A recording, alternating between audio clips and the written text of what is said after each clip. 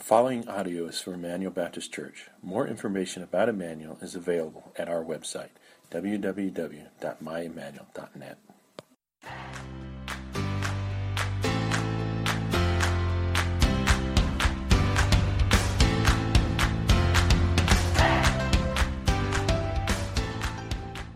Grab your Bibles with me. Turn to Matthew chapter 6. Matthew chapter 6. You'll notice that the title of today's message is Living on a Prayer. How many Bon Jovi fans in the house? Come on, you read it, right?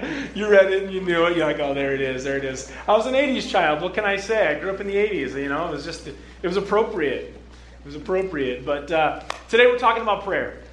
I think it's important sometimes to review. Corporations do this, companies do this. They do ongoing training. But what's interesting about some of the companies that really succeed, they don't just do training of new material. They train the same stuff, but what they mostly train is the values and the practices of what make the company successful.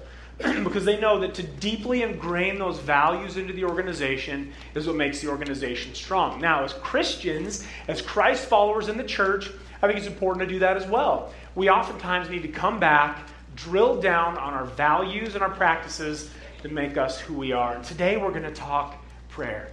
And in Matthew chapter 6, you'll see Jesus is teaching on prayer. I want you to know this morning, biblically, theologically, I believe that Jesus Christ is an authority on prayer. Do you?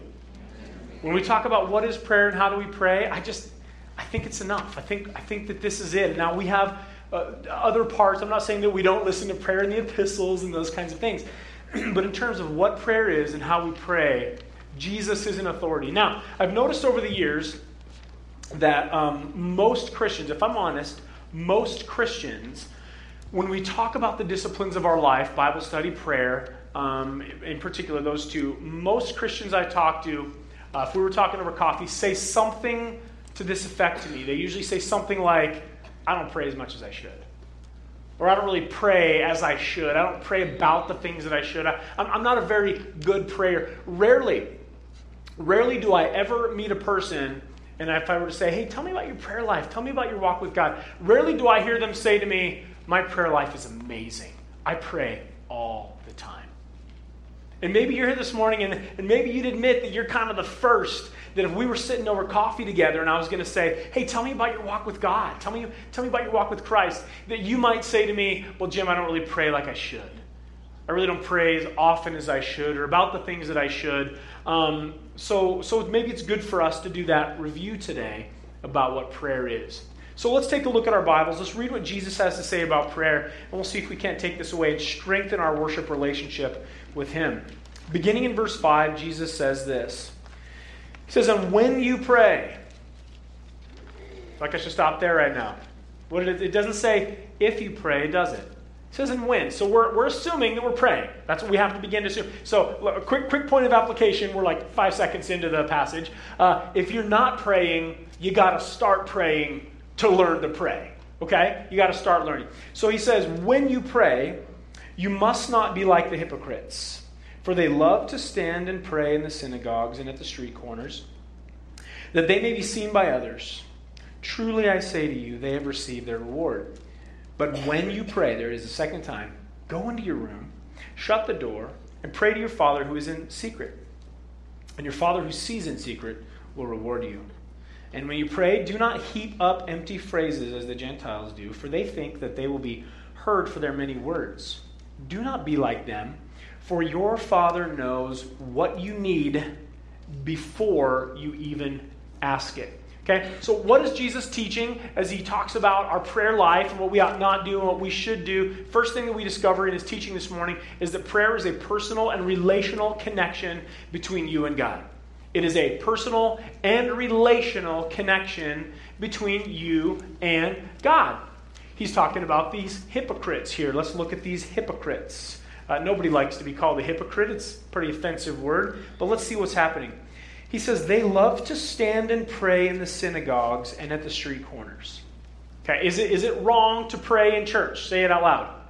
No, of course not. Is it wrong to pray on a street corner? No, it's not wrong to do that. But what were they doing? They were standing to pray in these places so that they may be seen by others. Their intention wasn't connection, was it? It wasn't personal, it wasn't relational, it wasn't connective to God, it was a show. These people were praying as a way of proclaiming to everybody else around them, do you see just how spiritual I am? And so Jesus says to them, truly I say to you, they have received their reward, and the reward is the accolade of other people. But what Christ is teaching us is that why we pray really, really matters. It's a connection with God. There's a connection with us and Christ. The Holy Spirit is what links our ability to be able to talk to God and to listen to God. Prayer needs to be connective first and foremost. There's two major reasons why we pray, and the first is this. We pray because we have a desire to connect with our God. That should be a desiring thing for us. When we pray, we can pray in habit, we can pray out of duty, and I'm going to address that in just a few moments because I don't think that that's all bad. We oftentimes get a bad rap, and sometimes folks will want to be so organic and so natural in their expressions to God that if anything is not natural or organic, then they don't do it. Because, well, God doesn't want me just to give him something that I'm not really feeling. Well, that's not true either. Habitual prayer is really good, and we'll look at that in a minute. But the very first reason that we should come together to pray is from an earnest desire to connect with God. See, Jesus Christ, through the cross, he bridged the gap between man and God. The chasm was so big, it was so vast, there was no possible way for man to get to God. So God sent his only son, Jesus Christ, right, to earth to die on a cross. He says, whosoever believes in him will not perish but have eternal life.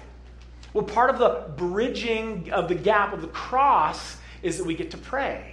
We're not just saved by grace, we pray in grace. And when we pray, we need to reflect on the goodness of our relationship with God. We should reflect on that. We should reflect on what it means to be in his presence, what it means to be in his watch care. Second, we need to pray because we have needs that only he can meet. Mentioning that chasm between God and man here. So he bridged that gap between the cross, didn't he? He bridged it with the cross. But on this planet, we still have a tremendous amount of needs. How many of you would say today, by the raising of your hands, that you have a need that you need God for in your life today? That should be every hand in the room, right?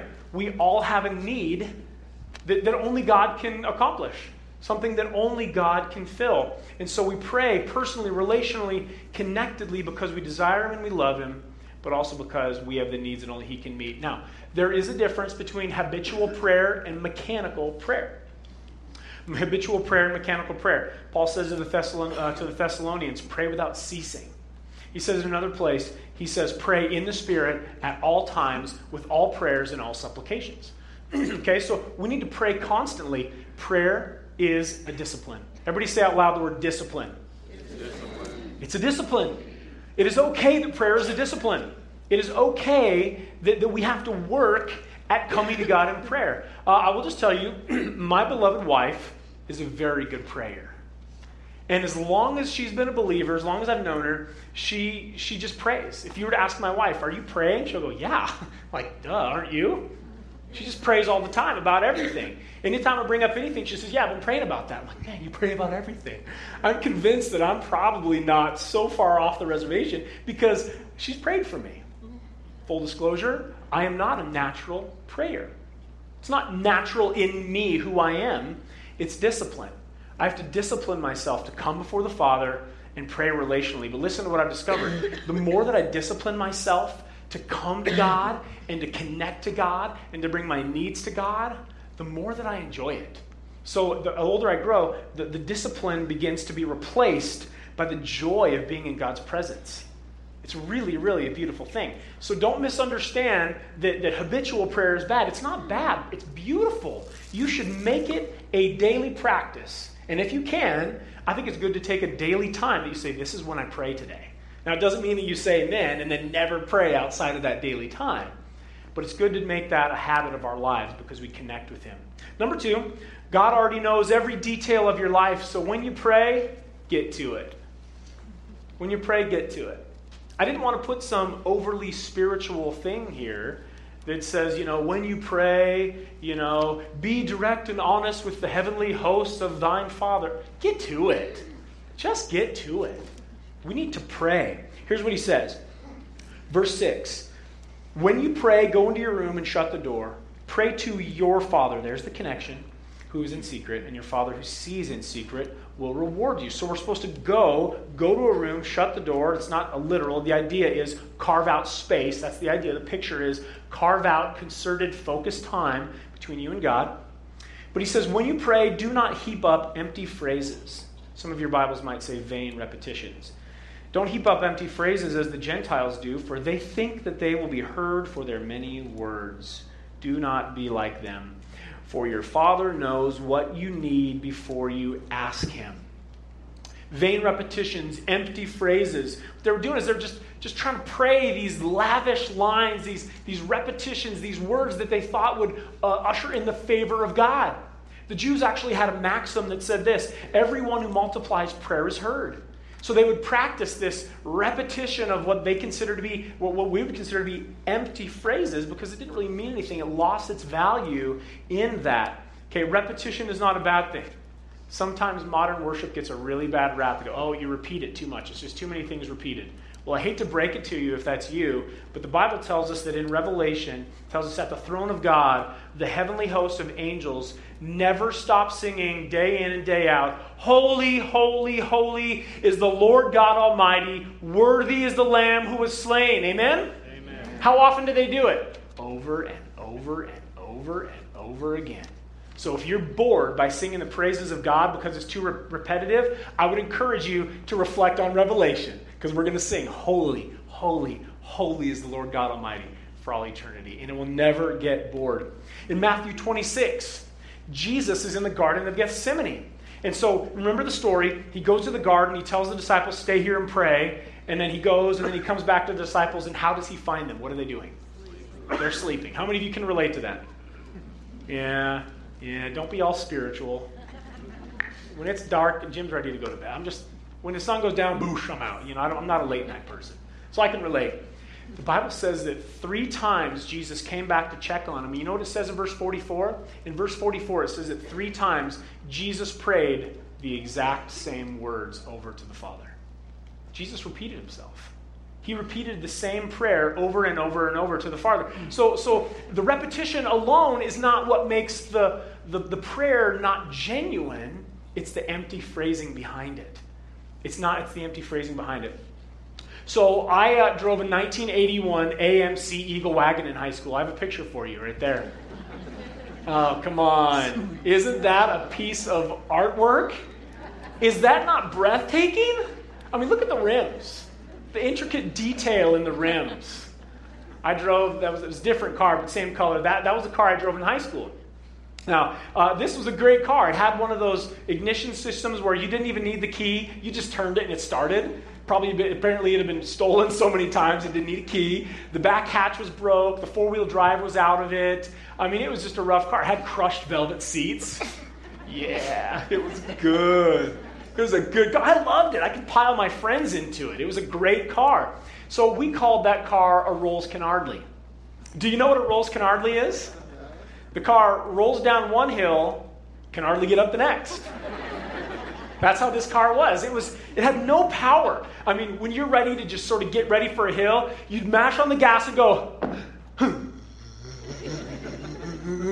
it took forever to get there.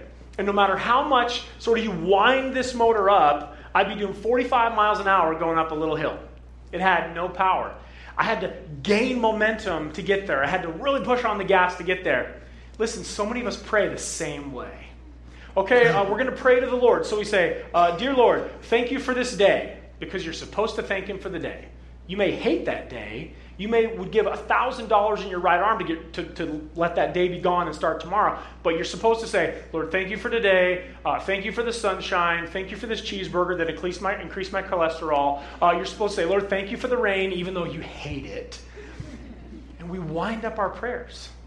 We feel like we have to ease in. We have to say all these nice things about God in order to get Him to hear us. Right? God, you're really, really good. And we think that you're really, really cool and really special. But do we mean it? We have to examine, do we mean it? And sometimes we try to wind up our prayers so we can hit the hill. Because we have some things that we're really wanting to pray about, but we know, we're not supposed to just rush into the presence of God. God knows what's going on in your life.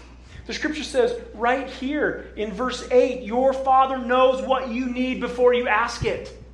So when we sit down to pray, God knows that thing that burdens your heart. He knows the things that gives you anxiety. He knows the things that keeps you awake at night. He knows the prayers that you're longing for God to answer. He knows all of those things. We don't need to sort of soften God up and butter him up with sort of these platitudes that we think that God's going to listen to us more. We can get right to it. We're going to get to the Lord's Prayer in just a moment. And there's some aspects of our prayer that need to be a part of it, some components. But God knows everything you need. And when we connect with God as our Savior and as the Lord of our life, and we come before him, we can bring what we need. We can come before God. And if you really do praise him for the cheeseburger in the rain, praise him for the cheeseburger in the rain. But don't just say words that don't mean anything.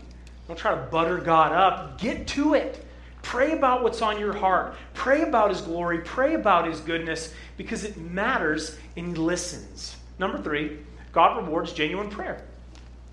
God rewards genuine prayer. He says in verse 6, when you go to your room, shut the door, pray to your Father. There's a relational connection. And it says, your Father who sees in secret will reward you. Now listen, don't take this too far. This doesn't literally mean that you can only pray by going to your own room and shutting the door. That is a great place to do it. But that's not the point is not that you have to go and do this and shut your door and lock it and whatever else. The point is that you carve out concerted space to pray genuinely to your Father. To pray genuinely to your Father.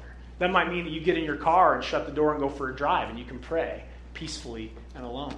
The point is, he rewards when we connect with him rightly, out of a right heart and out of a genuine heart. Look at Matthew chapter 7. Turn over one more chapter.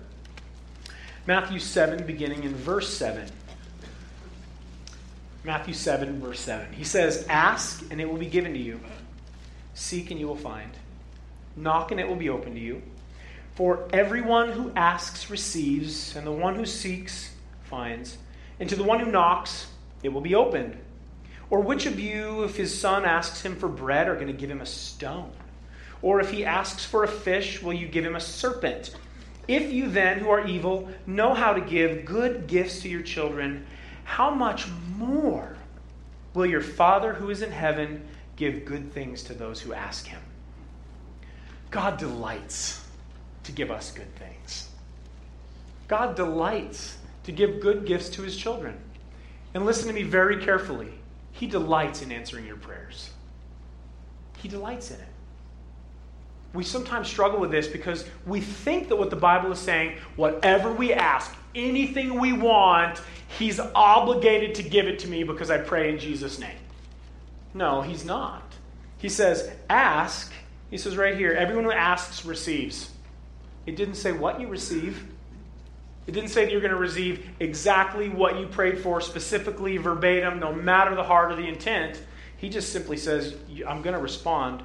I'm going to receive. When you seek, you find, and when you knock, the door will be open. God rewards genuine prayer. He answers prayer. The problem is, most of the time, we get frustrated when God doesn't answer our prayers with a yes answer. We want God to answer specifically here, and when he doesn't say yes, we question his goodness.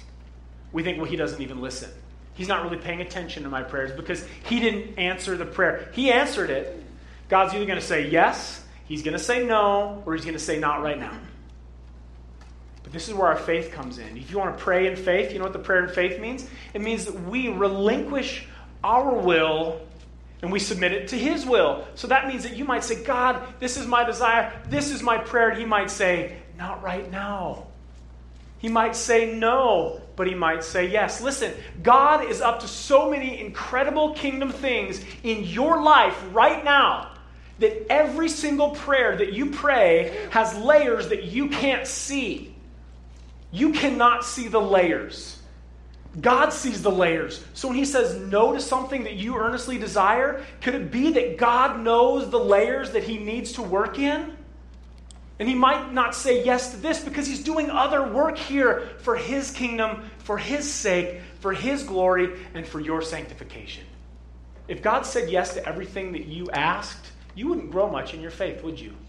Because you would begin to trust God. Listen to this, don't miss this. You would trust God only for what he can do for you, not for who he is.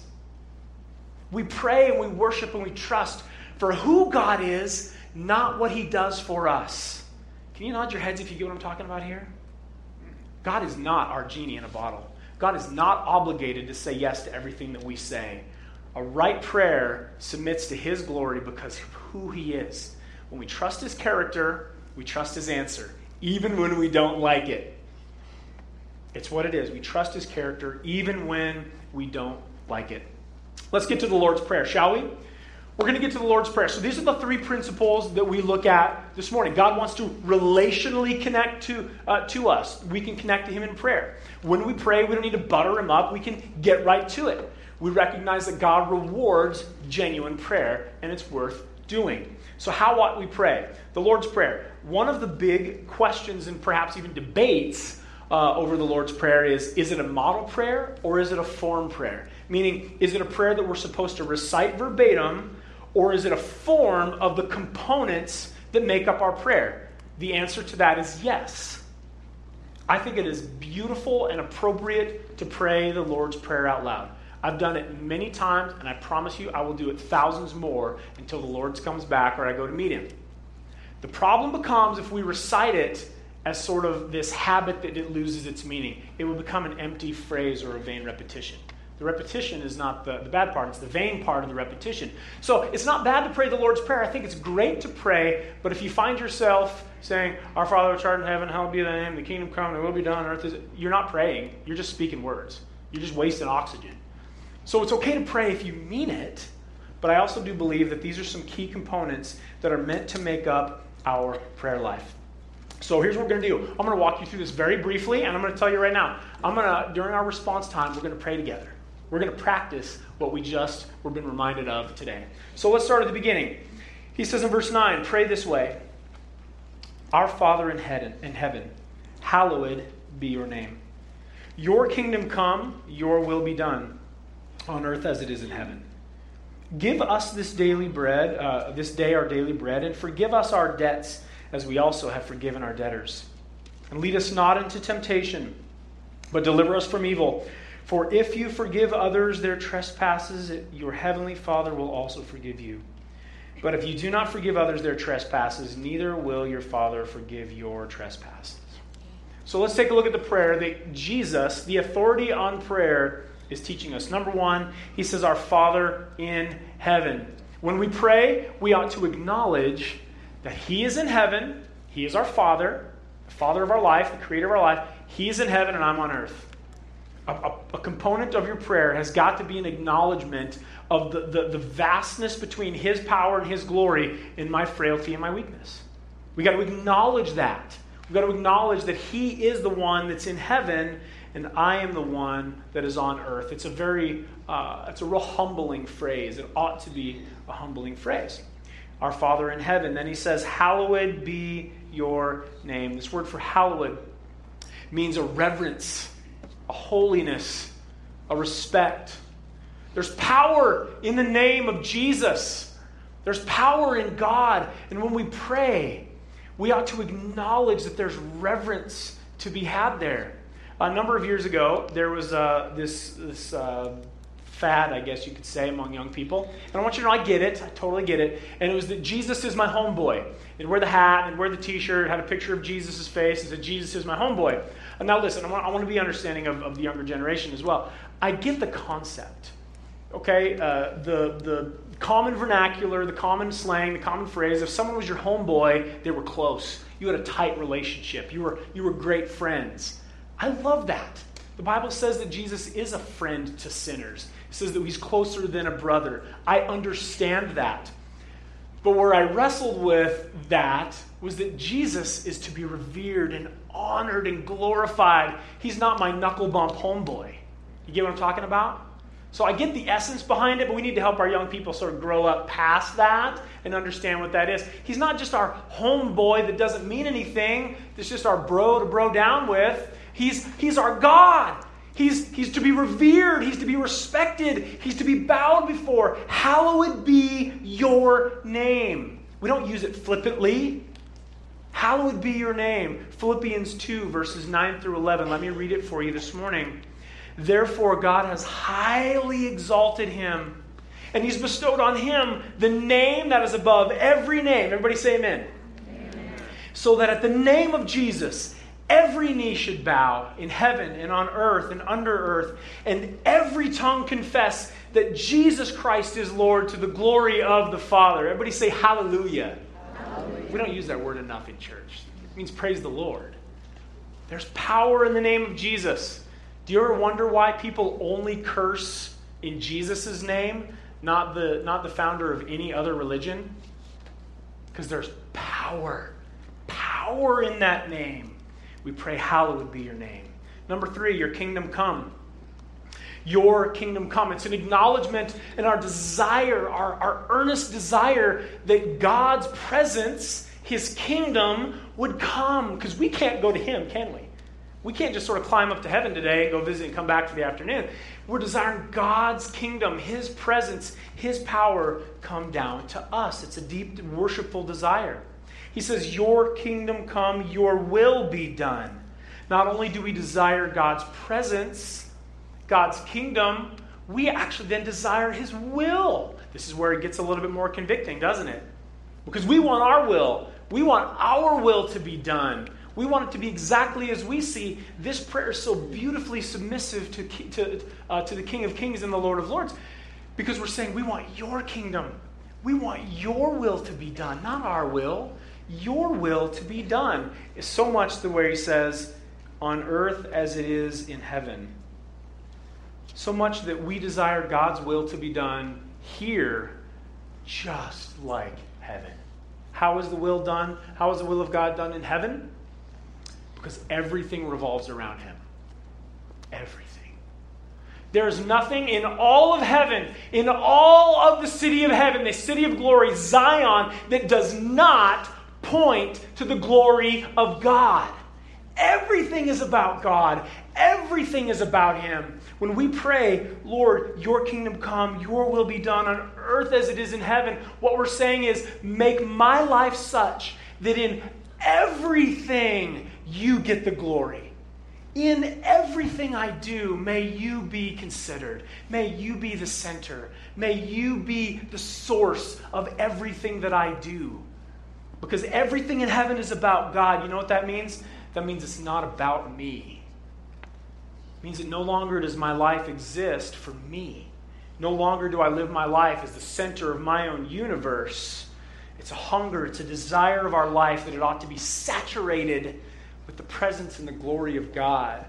Don't you want your life to be all about Jesus and not about yourself? That's what it means to pray. His will be done on earth as it is in heaven. Next, he says that we ought to pray, give us this day our daily bread. Give us this day our daily bread. It's a recognition of God's provision. It's praying for God's provision. Sometimes we think, as good Americans, we think, well, I'm the one that got trained. I'm the one that went to college and passed. I'm the one that got the job. I'm the one that worked hard and got the promotion. I'm the one that invested wisely. I'm the one that budgeted appropriately. I'm the one that spent the money the way it is. So look at all of this stuff that I have. I have gotten this far from my hard work. Let me be as clear as I can be. God gave you every nickel that you have. If you had the ability to be trained and to work and to get a promotion, God did that in your life. And if you don't believe me, go read Job. God took it away that fast. If you think you are your own provider, watch how fast God can take it away if he wants to. God gave you everything. Everything that you have is his. Do you acknowledge it in your prayers? God, thank you for everything. We try really hard in our house to thank the Lord for heat and for air conditioning and a safe home and for beds to sleep in. I try to pray about every little thing I can thank God for with my kids so that my kids know that everything we have is a gift from God. You know what that does, by the way? It keeps us from hoarding it for ourselves. Some of you get really offended if somebody asks to borrow something. Why? It's God's. He's the provider. He's the provider. Next, he says, forgive us our debts. Forgive us our debts. As sinners, we have a debt before God, don't we? We have a debt before God. And he's forgiven us in Christ Jesus when we put our faith and our trust in him and we repent of our sin and we turn to him. So you might say, well, why do we pray, forgive us our debts? Didn't Jesus accomplish forgiveness for past sins, present sins, and future sins? Absolutely, he did on the cross. He did that. But when we pray, Lord, forgive us of our debts, it's an acknowledgement. Every day, it's an acknowledgement that we need his forgiveness. Because when we stop praying and confessing our sin before God, we start forgetting how sinful we are. And when we begin to forget how sinful we are, we begin to forget how big God's grace is. And we begin to forget who we are compared to the grace and the glory of God and what he's accomplished for us in Christ Jesus. We ought to pray, forgive us our debts. We ought to ask forgiveness for our sins. Next, he says, as we also have forgiven our debtors. As we also have forgiven our debtors. Look back at verse 14 and 15. He says this, continuing on. He says, for if you forgive others their trespasses, your heavenly Father will also forgive you. But if you do not forgive others their trespass, neither will your Father forgive your trespasses. Now listen, I wish I had more time to talk about this today, but I want to create enough time for us to be able to pray diligently before the Father. Let me say it to you this way. This is not what the Bible is teaching. The Bible is not saying that our forgiveness before God is completely contingent upon forgiving others. If that were to be the case, then we have just now jumped into a works-based theology. I am saved by grace through faith. This is not of my own. Amen? Amen? So what is he saying? He's saying that when we've been forgiven by Jesus, when we've let him wash us clean through his shed blood on the cross, the only natural response is a willingness to forgive other people. It is hypocritical.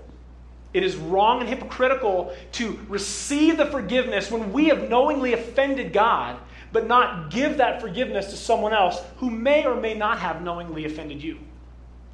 We hold this unforgiveness as if it is our right to do so.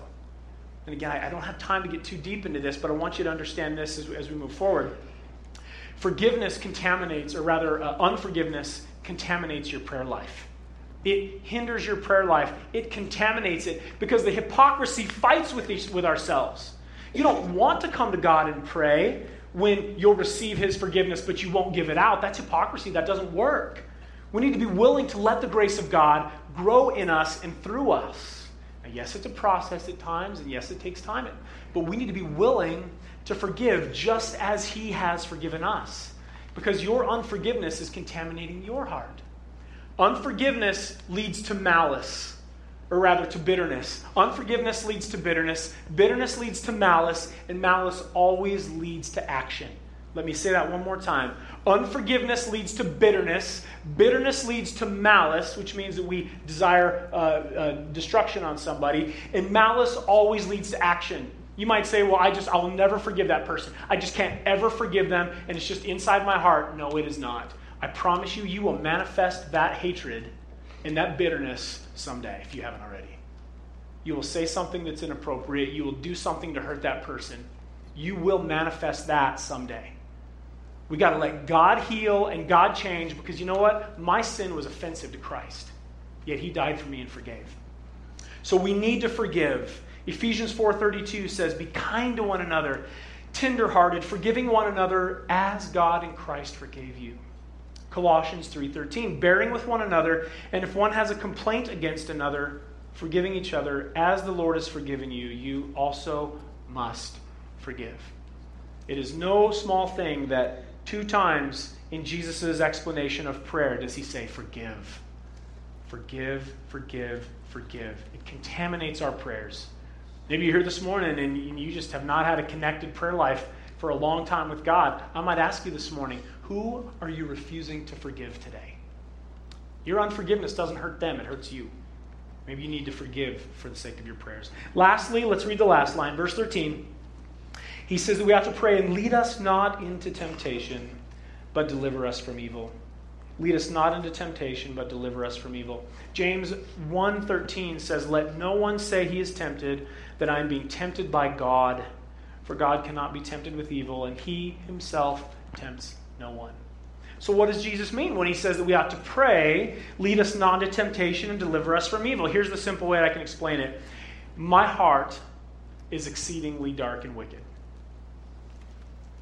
That's what it is. Sin is a part of my human design. It's part of what I fell into when I chose to sin, just like Adam and Eve. Because of that, I'm always going to be tempted to sin. There's sins that I'm tempted to do. I don't need somebody else to really lead me into that. I'm going to be drawn away by my own heart. So it's not that God tempts us. It's that we say, God, lead me away from my temptation. God, direct me away because I'm not strong enough to direct myself away at times. Pull me away and lead me away from this and deliver me from evil. We ought to pray daily, consistently, sometimes to the minute, friends, for God to lead us away from the temptation. You say, well, I don't really pray much for temptation. I guess I just sort of, clench my fist and try really hard. How's that working for you? It's probably not working very well because I know I've tried it myself too. But I've also discovered that when I'm unwilling to pray, when I'm not willing to pray and say, God, lead me away from my temptation, deliver me from evil, you know what that is telling me, the Lord? It's telling the Lord that I like my sin. Because if you're not praying that God steers you away from sin and temptation, it might be because you like it. Because you know that if you pray, that is the will of God, your sanctification. If we pray and we ask God to steer us away from temptation, guess what? He's going to do it. But that ought to be a portion of our prayers, shouldn't it? That we pray and ask God to steer us away from our temptation. Sin matters. Sin is important. Sin is destructive, and we need God's power to go away from that. So listen, I told you this is just a quick survey of the Lord's Prayer and these aspects of our prayer. So we're going to practice it in just a minute. But before we do that, I'm actually going to ask you to go ahead right now, grab your worship folder. It's a beautiful thing before the Father when we kneel and we pray before Him. And I want to invite you just to take a moment to do that. You may not have this great catastrophe in your life. Just come pray. Pray for our church. Pray for our country. Pray for a lost loved one. Pray for that sin that's in your life. Just pray because you love Jesus. But I'm going to ask you to stand in just a moment and to come forward and just take a minute and just pray. You can say a short prayer and then go back to your seat. But let's dedicate our time in prayer as we do that. Father, thank you for teaching us through your Son Jesus how to pray. May we be faithful to pray, knowing you hear us and knowing your reward, Father. Lead us in this short prayer time of response, and we pray it in Jesus' name. Father, thank you for this time that we've had to be able to pray, whether we're sitting and praying or kneeling up front and praying, Father. Our prayer today is humble. It's turning our full attention to you, our full submission to you. And I pray, Father, that we would connect to you in prayer so that your glory, your kingdom may come and be done right here at Emmanuel and in my heart and the lives of my friends here, Father. May your kingdom come. May your will be done on earth as it is in heaven. Please, Father, will you do this for your name's sake, to be glorified. God, we love you and we praise you. We thank you for this time in Jesus' name. Amen.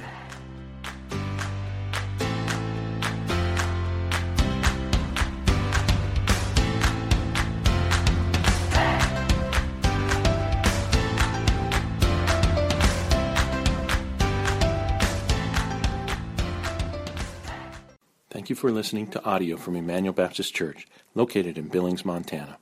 Feel free to make copies of this message to give to others, but please do not charge for those copies or alter the content in any way without permission. For more information about Emmanuel, please visit us online at www.myemmanuel.net.